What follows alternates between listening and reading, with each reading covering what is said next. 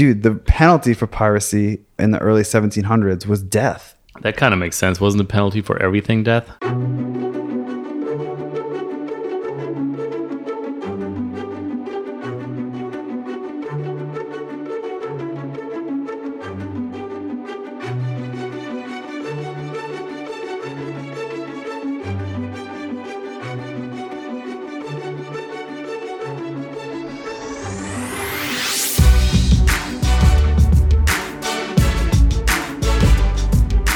This is Out of Nothing, where two entrepreneurs talk about life and other random things.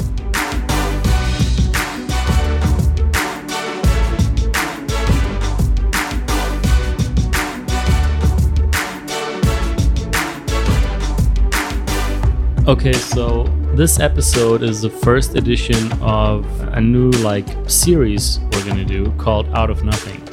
So the podcast is called Out of Nothing, but within Out of Nothing, we have the Out of Nothing episodes, which are like gold nuggets of Brian and myself talking about random shit. There's no topic. Basically, that's what it means. There's no topic, right?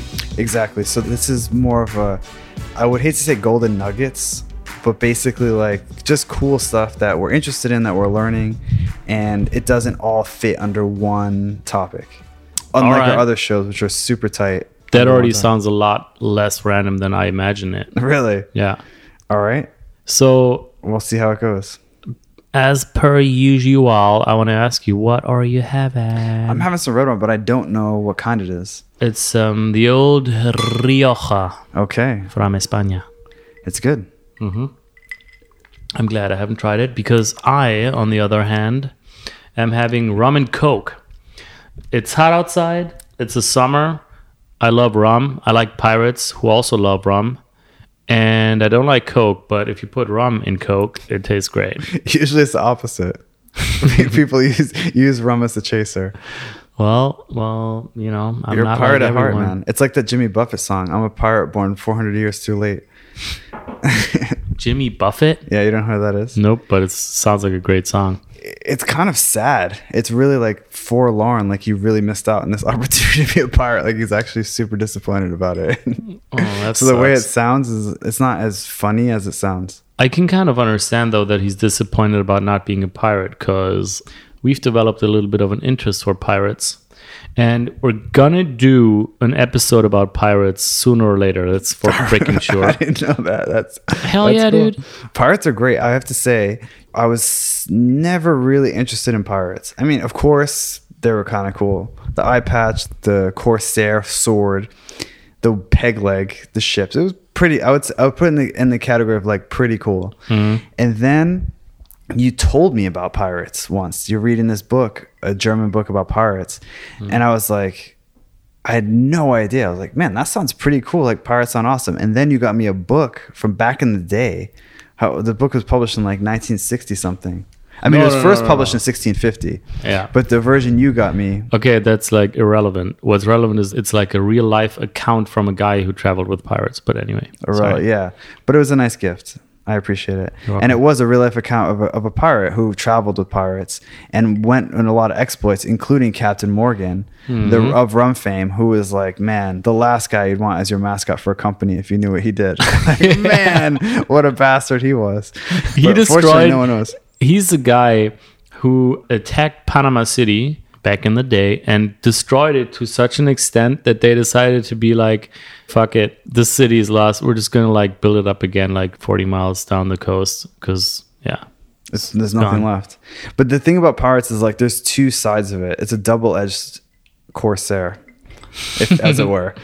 And one is that, yeah, okay, they burned down Panama City. What a bastard. But then someone tells you, hey, Panama City is on the west coast of Panama. So that means they had to land on the east coast of Panama, cross over the whole country, which is thin, granted, but still pretty far, and beat a land army of Spanish soldiers and then defeat them outnumbered.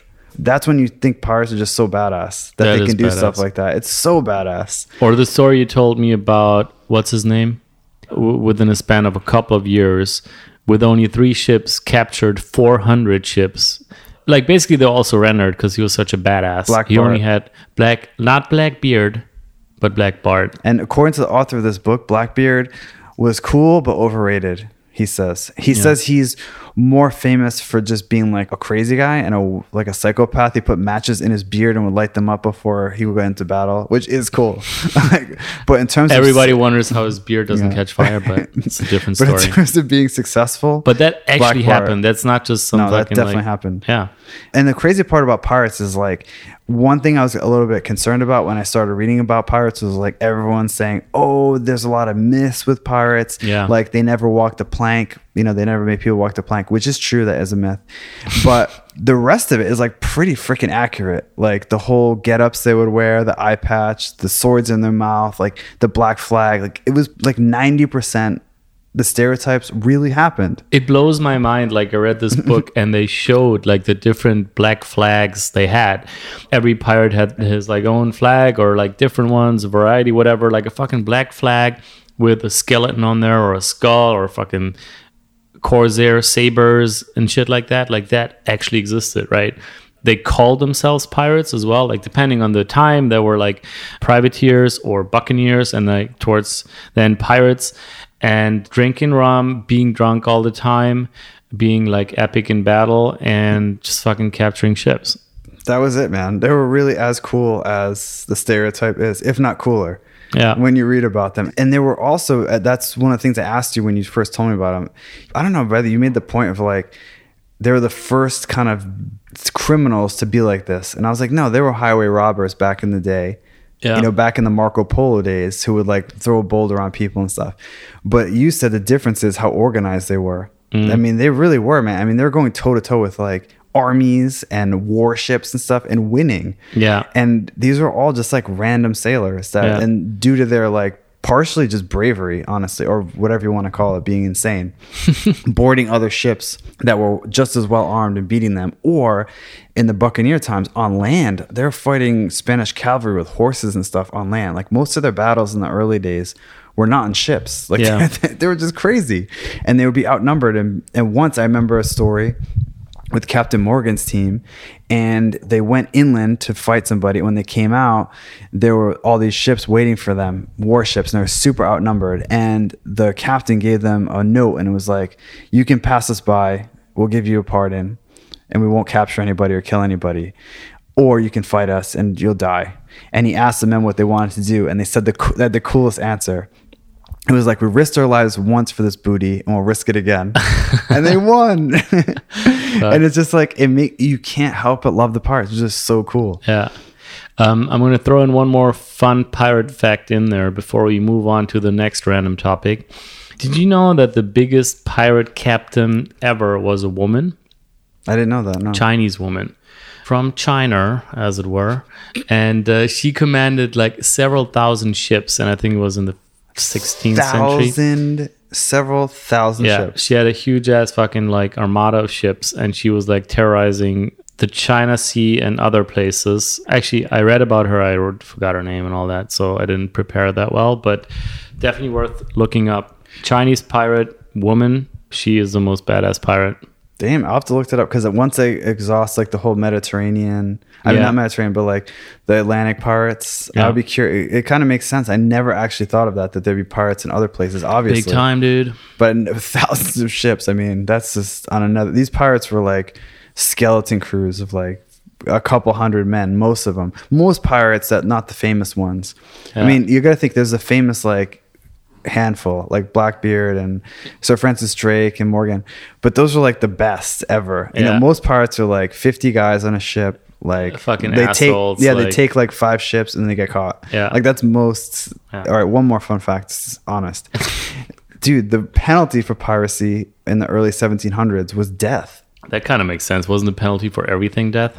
I don't know, man. I feel like England, they were pretty like far along with justice. You know, they didn't seem like they would hang you for just about anything back then. That kind of makes sense, because it's like pretty fucked up to do that. But I mean, even if you didn't kill anybody, just for like taking a ship, I mean, that's a little harsh. I think back then, like, since a region like the Caribbean and like probably most of the world, they weren't like governed, and they weren't under like, control of authorities and all that stuff. You just had to like hand out capital punishment for everything because there was so much crazy shit happening and there was no control, right? Right. Yeah. And I'm not saying it was wrong. It's just I was surprised because the book I'm reading, the Black Bart guy, they all get caught and they just hang everybody. It's just like they hung like 150 people. It's madness. Yeah. That's and crazy. and the evidence against them, they had like a trial because they're in the middle of Africa in the 1700s with no one there. They can't have like proper juries and stuff. So they just do like basically a farce trial. But they have a jury and a judge and everything. And they just hang everybody who's guilty. Pretty harsh, man. Sucks for them. It's what you get for being a pirate, dude. Yeah. I mean, that's part of being a pirate, man. It was just living La Vida Loca way before Ricky Martin. Yo ho. Yo ho, yo ho. And a bottle of rum. Yeah, that's true. So besides pirates, what else is going on? Dude, man, just doing my thing. What about reading stuff? Reading? Yeah. Not so much lately. So you told me today that if you're not reading a lot, it might be because you don't have a good book. Because you have a shitty book. Yeah. I feel like that's the truest thing I ever heard in my life. Dude, if I have a good book, I kill that book in a couple of days on Audible. Still counts. But like the last book I read was The Truth by Neil Strauss. How would you say that name? Strauss. Neil Strauss, which isn't even like a really good book. It's just well written and it's kind of like written like a novel or something, even though it's somewhat real, nonfiction. But dude, man, not so much. How about you? I stopped reading business books and it was the best decision I ever made. I got this advice from an entrepreneur that I respect a lot and he's really successful. And he's like, I don't read business books. They're boring. And I was like, what? Yeah. For me, that was crazy because, a lot of people who are successful are like, reading is the key. Yeah. Like I read books and that was my secret. Warren Buffett reads a book a day. Okay, reading a book a day is completely out of question for me because I'm the slowest fucking reader in the world. That's insane. But like, what is the benefit of reading a book? Like to learn a specific thing or to like get in a specific mindset or just to generally like educate yourself? Like what? I mean, for business purposes. What's the last business book you read? So let's look at it that way. I literally don't remember. And it wasn't that long ago. The last one you remember. Doesn't matter. Oh, I read Never Split the Difference. Okay. It was a negotiation book. So you read that because you wanted to learn about negotiation? No, it was recommended. And did you finish it? Yes. So what's the takeaway from the book? I mean, the takeaway is like most people think negotiations like you go in and you're like a badass. Yeah. Like, oh, I need to get what I want and I'm going to bully you into it. And his thing is like, don't split the difference, which is where you say, okay, you want this, I want this, and we compromise, and then nobody's happy. Try to find like a creative solution where you both win. And it sounds like hokey, but the guy's an FBI hostage interrogator. So it's actually pretty cool from that perspective in the sense that, I mean, you can't split the difference. It's like, hey, I have 4 hostages. You can't be like, okay, give us 2. Dude. So it was cool in that sense. But in terms of like, it was pitched as a business book. And I also don't negotiate. I never go to meetings. I'm never like, I don't have clients. I'm not like pitching. And the person who recommended it was like, well, you're always negotiating in some sense. Yeah. I was like, yeah, that's true. And I got it. And it was okay. But it's just like, that was the last one I read. I was like, you know what? I'm never going to use this. It's semi-interesting compared to pirates. So like in space and cool stuff like that. Like, why am I doing this? So let me ask you, because you know how you often feel obliged to do certain things because reading books is something that people admire and reading a book a day. Like, honestly, that's the stupidest statement I've heard in a very long time. Like, reading a book a day has zero to do with the purpose of why you read it, what it's about, like where you want to get in your life or whatever the purpose of this whole thing is, right? It's like, read a book a day. Like, okay, there's a book there. I'm going to read this book. It doesn't matter what it is as long as it's a book, right? I have nothing against reading books, but I'm going to be honest, dude. Like 80% of the books I read, I'm like, I just work through them, right? Like, for example, and we actually did an episode about this, and I mentioned it in the episode, the book, The Subtle Art of Not Giving a Fuck. The idea of the book is great, right? And we actually did an episode about it, as I said, but it keeps on repeating itself. It puts the same point in different perspectives and stuff. And I'm like, dude, do you really need to read a book to achieve what you are trying to achieve by reading that book, right? Like, is it enough maybe to read an article, or do you need that immersion of like fucking reading a book for 12 hours so that you get the point, or you know what I mean? Like, yeah, but I feel like that's part of the benefit. not to say if it's boring and you push through it. I would say like maybe 90% of books are like bad or not great. Dude, you read so much. Like, what I the know, fuck, and man? there's Like, so many bad ones, man. But so you just work through them because you want to finish them, or you? Yes, and I'm not recommending that actually, because I remember the book I really worked through that I felt like I should like fucking get a reward at the end. Like I should treat myself to like a cake. Yeah. Was the 12 Laws of Power or 20 Laws of Power? I forgot how many laws there are. Yeah. It doesn't matter. There's a lot and they're boring. Yeah. The guy who wrote it. It seems cool. Like if I told you the premise of this book, you'd be like, I'm in. It's basically like, let's say 14 laws of power, like how to become more powerful. Awesome historical anecdotes. Like everyone is a historical anecdote from like Roman times or French. I'm in. Right? Exactly. But the intangible is that the book is so boring and it's so long and it's so repetitive and you're like, man, okay. And each law, it's very discrete. It's like one is discrete, but then it repeats a lot somehow. It's very Machiavellian, like how to be like an evil mastermind. Yeah. And it's kind of like, yeah, I kind of want to be a supervillain in a way, but I actually don't. Yeah. You know, in theory, I want to be a pirate, but I actually don't want to be a pirate. It's the same idea. And then also like the books need to justify the purchase of that book, right? Like, you know, it can't be just like, well, it can't be just 20 pages, even though the point could be made in 20 pages. Yeah. So the 14 laws could be like, all right, so each law, 3 pages, boom, done. But no, it's fucking, every law has 80 pages. It's or a 50. big one, man. I agree. I think that's part of the marketing of the book was like, it's very thorough. Like it's everything you need to know about these laws of power versus this great book called Anything You Want by Derek Sivers. It's probably like 20 pages. Great. It's a book. It's considered a book. It takes like 15 minutes to read, maybe 20. It would take me 3 hours, but that's cool. And it's great. And it's also good because if it's short, you read it a bunch of times. I've read it like 4 times. But if it was 400 pages, I would have read it once. So what's the takeaway here, dude? Like with all the books and reading and stuff, like I feel like in my mind, 90% of books are not worth reading, either because they're bad or just not a good fit for you, or they're not a good fit for you right now. That's something I heard someone say recently. That was insightful. It's a good way to put it. Yeah, someone put that recently. It was like, I read, you know, the 22 Immutable Laws of Marketing back in the day. I thought it was crap.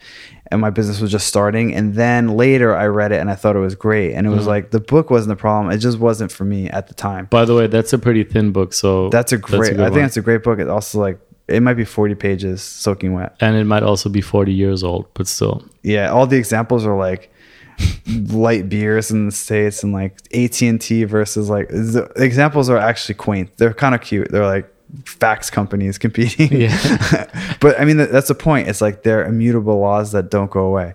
That's a good book. But dude, the problem is 90% are bad, but the 10% that are good are just so good and so helpful. I think, like you said, it's more the mentality thing than the information. Because the information's out there. Hey, dude, I have this every day. I look at my Audible like reading list. I look at the progress bar of how far I'm through the book, and it says like 7 hours, 51 minutes to go. I'm like, oh, it tells you the time, not percentage? Yeah. Maybe percentage too. I don't know. But dude, I'm like, oh my God, I can't do this. But I have this urge of like completing that progress bar. And I don't want to be a quitter, right? I don't want to be like, you know, like, hey, did you read that book? And then I say, yeah, I read it. In the back of my mind, I'm like, oh, I actually didn't finish it. You know what I mean? Like, yeah. But at the same time, it's, dude, every time I felt that way with a book and then finished it, I'm like, God, I'm so glad it's over and I didn't learn anything. And I've never done that and been like, I'm so glad I pushed through that thing. Never. Dude, it doesn't make sense. You don't want to learn that stuff. So why? But I do that all the time. Lately, the last couple of business books I've read some bad ones. That one was okay. The Never Split the Difference. But there's one by Reid Hoffman that was like about the new economy and blah, blah. And I was just like, I gave up.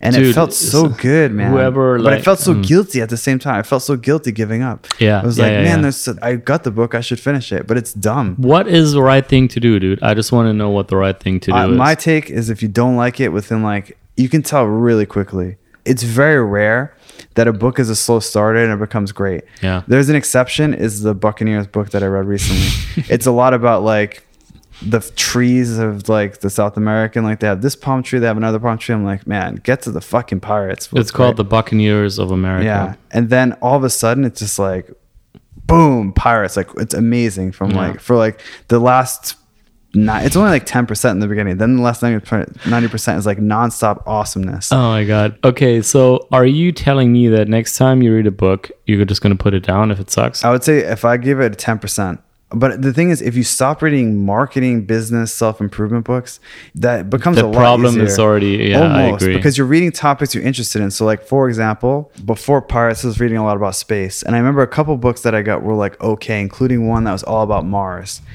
It was like cool. It was about the history of all the times we went to Mars, like people, what they thought back in the day was on Mars. Like they thought there were canals and things like that. Dude, back in the days, like in the 70s or 60s. Yeah, dude, until very recently, people thought there might be life on, intelligent life on Mars. That blew my mind. Yeah, it was super recent. Well, dude, you got to go there to see it. This is insane. Like, okay, so we're going to go to Mars and then like meet the Martians, obviously. I mean, it's 1973, so exactly. We already know that we'll come back, we'll watch Happy Days together. Yeah. We'll be But anyway, the book was like, I would put it as okay, but I was super into space. I was interested in the topic and I really enjoyed the book. And I feel like if you're only borderline interested in the topic or you feel obligated to read it and then it's bad, it's like, man, this sucks. I'm going to fucking stop doing that. If I looked at my bookshelf right now, those books from my Audible. Dude, it's going to feel freeing. If I looked at my bookshelf now, I would say like maybe 95% I would never read again. Yeah. Especially nonfiction. Yeah. Well, fiction for me is like way more hits than misses. The worst book I ever read was The 10X Rule. Oh, you told me about that book. No, but you told me about how horrible it was. And it was a recommendation by someone. I know who. I remember actually. Oh, I won't say who. Right, yeah. And dude, I read the book and it's basically a book. It's like tells you, it's a business book. So it's like, so you're not selling enough stuff.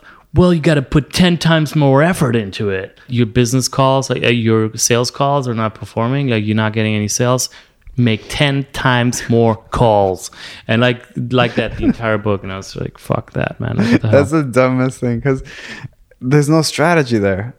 If you do the wrong thing 10 times, it doesn't make it work all of a sudden. Also, it's the opposite of how I live my life. Like if something doesn't work, I probably do 10 times less and then it works better. Yeah. So anyway, dude, marketing books, I feel like, or business books in general, I don't know if I'll like permanently not read them because I have read quite a few that are helpful, but that idea that you can be successful and not read business books was helpful. Yeah. Because very few are enjoyable.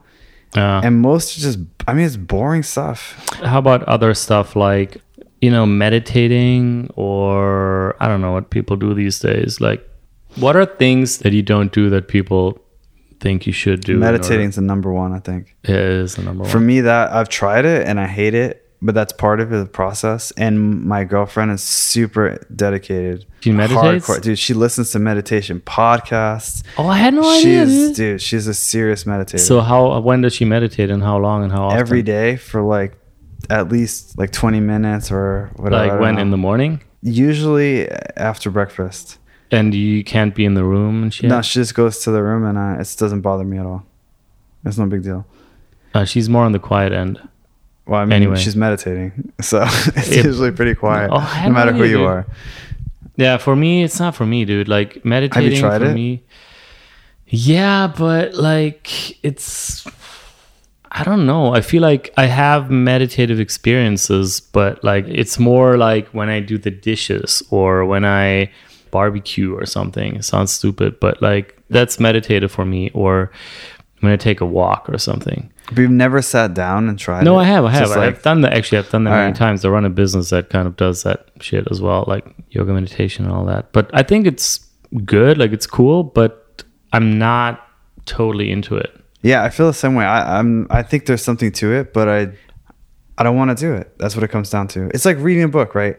If you're forcing yourself that much to do it, you're not going to get the benefit. If it's like exercise, there's two options you have with exercise. You can find something you enjoy doing and do that, or do something you hate and just force yourself to do it. It's like, which one's better? Obviously, and at the end of the day, you're going to be in the same shape. It's the same thing with meditation. But my girlfriend's side is like, well, with meditation, it's not just sitting there and breathing. There's guided meditation. There's moving meditation. There's like different kinds. And if you try them, you might find one that works, which is fair. I was watching Netflix meditations. Yeah. Yeah, definitely. There's doing podcast I mean, meditation. I actually think there is this thing that inside me that's like, man, it would be cool to like sit down every day for 15 minutes and just be quiet and not do anything. But on the other hand, there's many things that it would be cool to do, you know, every day in the morning and then blah. I've never met anyone. Actually, I have met people that said my meditation is life-changing to them. But like, I've never met anyone who's kind of like me, kind of like similar type of person that was like, man, once I started meditating, like everything changed and it's so great and blah, blah, blah. And so that's probably... Also, that my friend in college used to have this thing called the hype meter. And he says like, once something reaches a certain hype meter, he's like not interested automatically, no matter what it is. Exactly. I think that's it. That's the thing. Like, actually, 2 years ago, I was very interested in meditation and I tried it and stuff and it was cool and I had like actually good experience with it.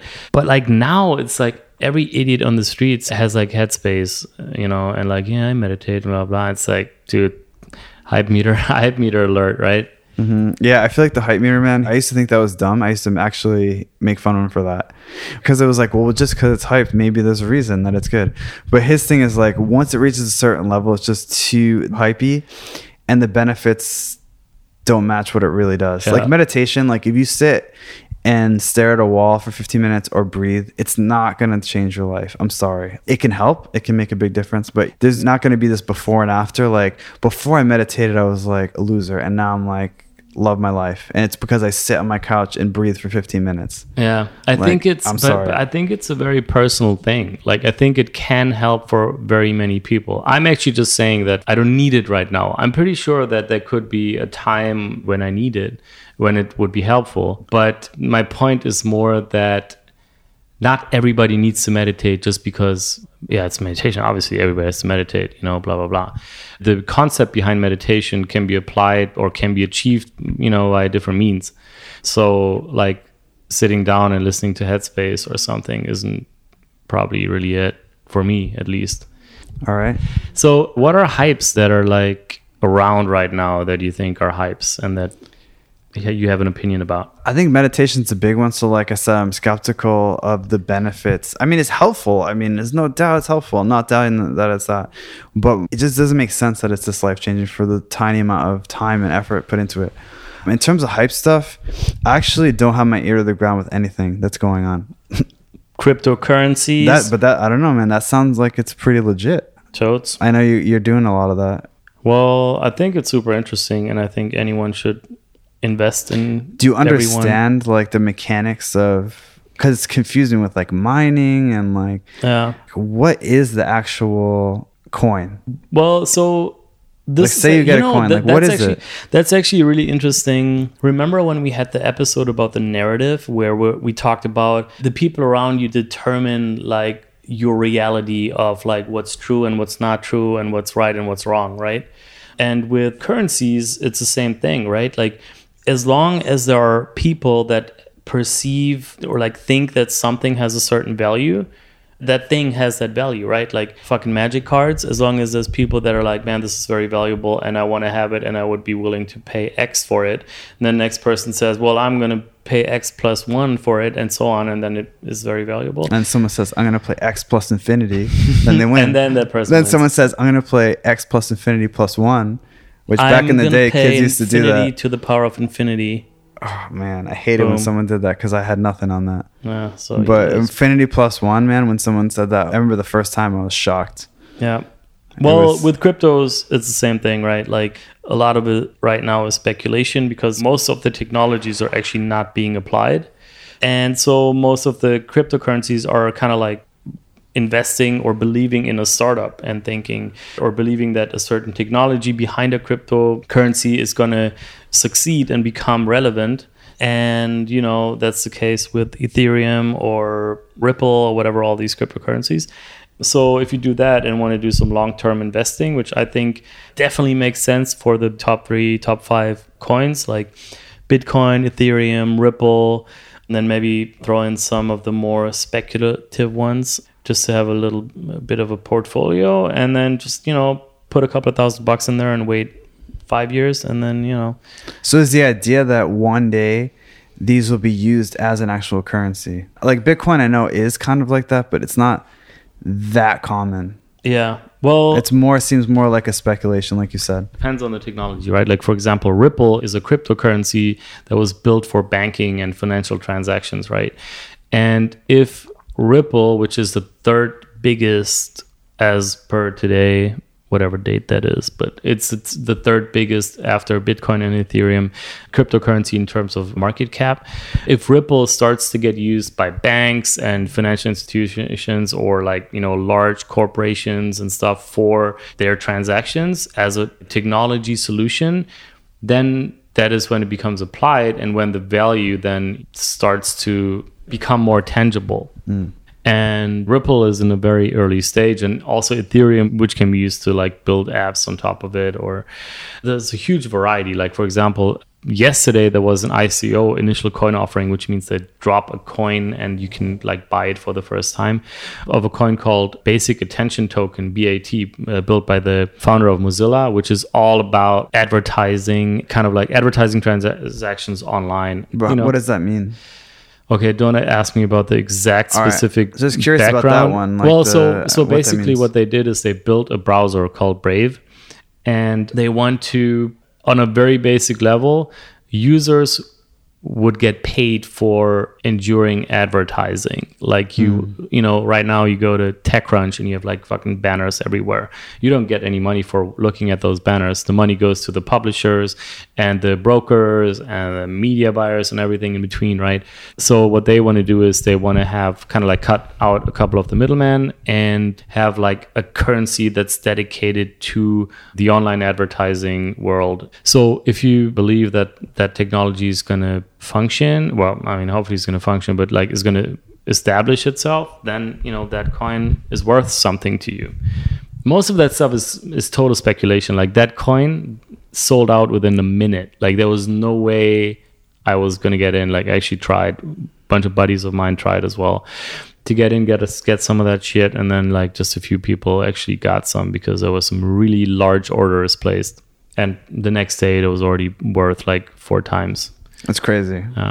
That's crazy. Yeah, that's cool, man. I never was into the cryptocurrency. I think part of it was it just seemed like all speculation. Actually, when Bitcoin came out and started to become a big thing many years ago, I was like, this is a game changer because it just made so much sense. You know, it was like a currency that wasn't tied to a government or it wasn't have any sort of like artificial volatility or inflation or anything. It was like, and all untaxable. Like the anonymous part obviously didn't appeal to me because I'm not buying like drugs from Silk Road or anything or like AK-47.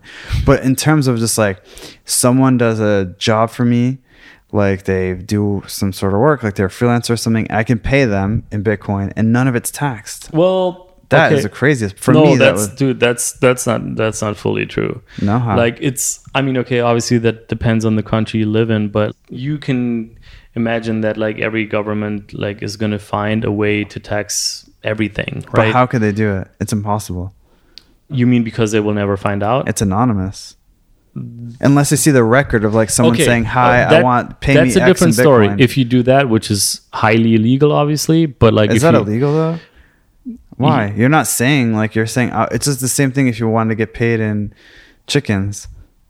But I guess it's there's still a value transfer, right? So, I mean, I know for a fact that in Germany you're going to get taxed. There's a specific word for it even. Like your company, if the company gives you a car, then you will have to pay taxes on that. Dude, I wouldn't even do that. I'm not saying like I'm going to start paying people in Bitcoin. I just saw the natural why this would be appealing to people. Yeah. Right. For that reason, actually, that you can pay somewhat anonymously someone, well, actually totally anonymously, except for the record of them asking. That's like the whole like Silk Road. No, it's not Silk Road. No, it's legitimate. It's like, hey, I want to buy a thing. I pay you in Bitcoin. It's not a currency. It has no real value. Well, actually, some countries have accepted cryptocurrencies as currencies now. Like New but Zealand how do you know I Australia, did? Like, all right, I'm in New Zealand and I buy some in Bitcoin. They have no idea it's me. But it's the same, and you can do that always. You can open a bank account. Like I could open a bank account in the US and then like have money transferred there and then pull it out at the ATM here in Germany and no one will ever know. You can always do that. Okay, it's fair enough. It's just tax evasion. I don't know much about that stuff, obviously. Yeah. But that was the part that for me was like, man, this is going to be a thing. But many years later, it hasn't really caught on as a currency. Like as a speculation, as an investment, yes. But as a currency, I would say no.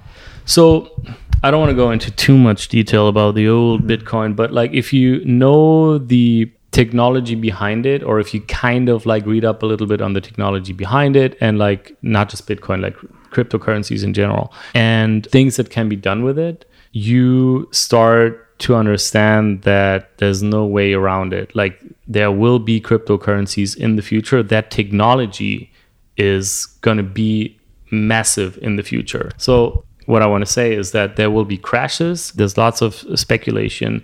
There will be a crash on top of a crash, and Bitcoin will go down and up and whatever. I'm not even saying that Bitcoin is going to survive, but there will be cryptocurrencies in the future that are going to be huge, and the technology itself will be huge. So I think investing in it definitely makes sense as long as you have kind of a spread in your portfolio, right? And I don't really believe that the average Joe should be day trading and all that shit, which is super easy with cryptocurrencies. But like the technology itself is going to be awesome, and it definitely makes sense to read up on it a little bit and maybe put some money down and just let it sit there.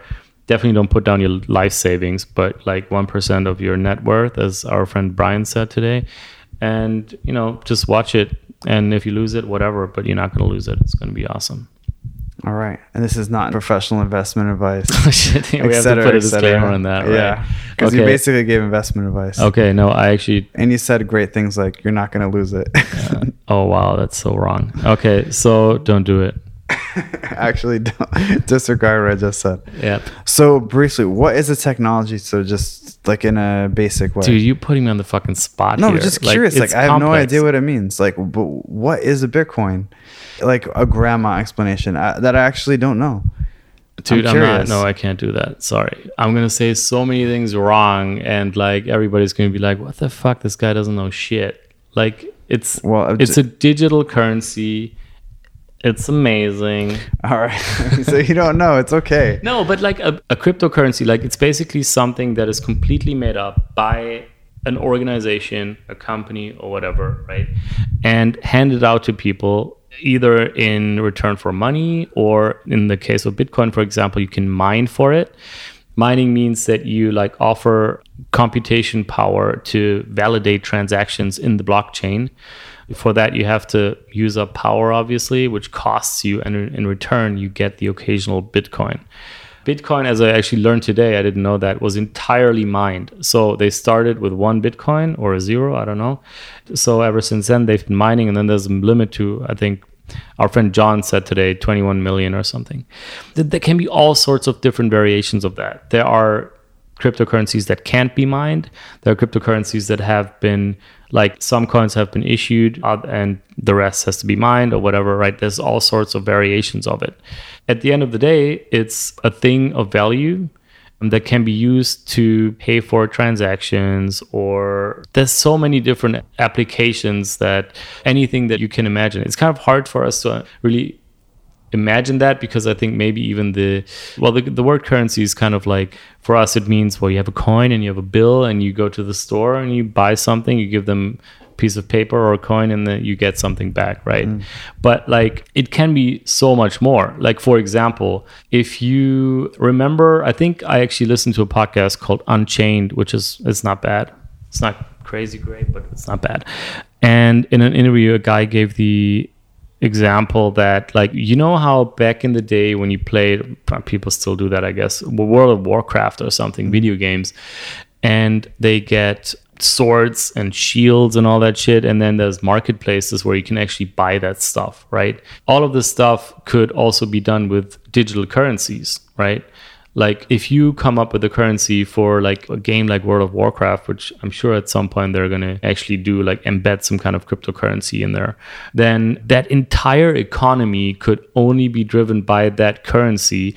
And then new games maybe are starting to use that currency. And then, you know, like World of Warcraft has it, then, you know, Steam, for example, starts to use that currency as well. And then suddenly eBay starts to accept that currency or whatever, and then suddenly it's like, oh, okay, so now I can like play World of Warcraft, I find a sword, I sell it in the game to someone else, and I get not Bitcoin, but whatever, maybe Bitcoin. And I can then go to Amazon, buy something there, and I get something physical in return. Anyway, so yeah, that was the first edition of the Out of Nothing episodes. I think it was cool, man. I felt we should do this again. We should definitely do this as like every 10th epi. Yeah. Do the old Out of Nothing just to cover some odds and ends. Like pirates. Yeah, but next time, maybe it will be pirates. I say, let's play some Magic. Let's play some Magic. Peace.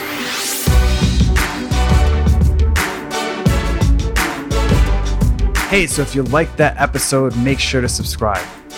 And what's wrong with that? No, it's good. But I thought you were like waiting for me to say something. But I kind of was, but you didn't say anything. Okay. I feel like actually, I don't know what you could add to that discussion. Yeah, good idea. I didn't think of that. That's a great idea. I agree. Yeah. You totally should do what Brian just said.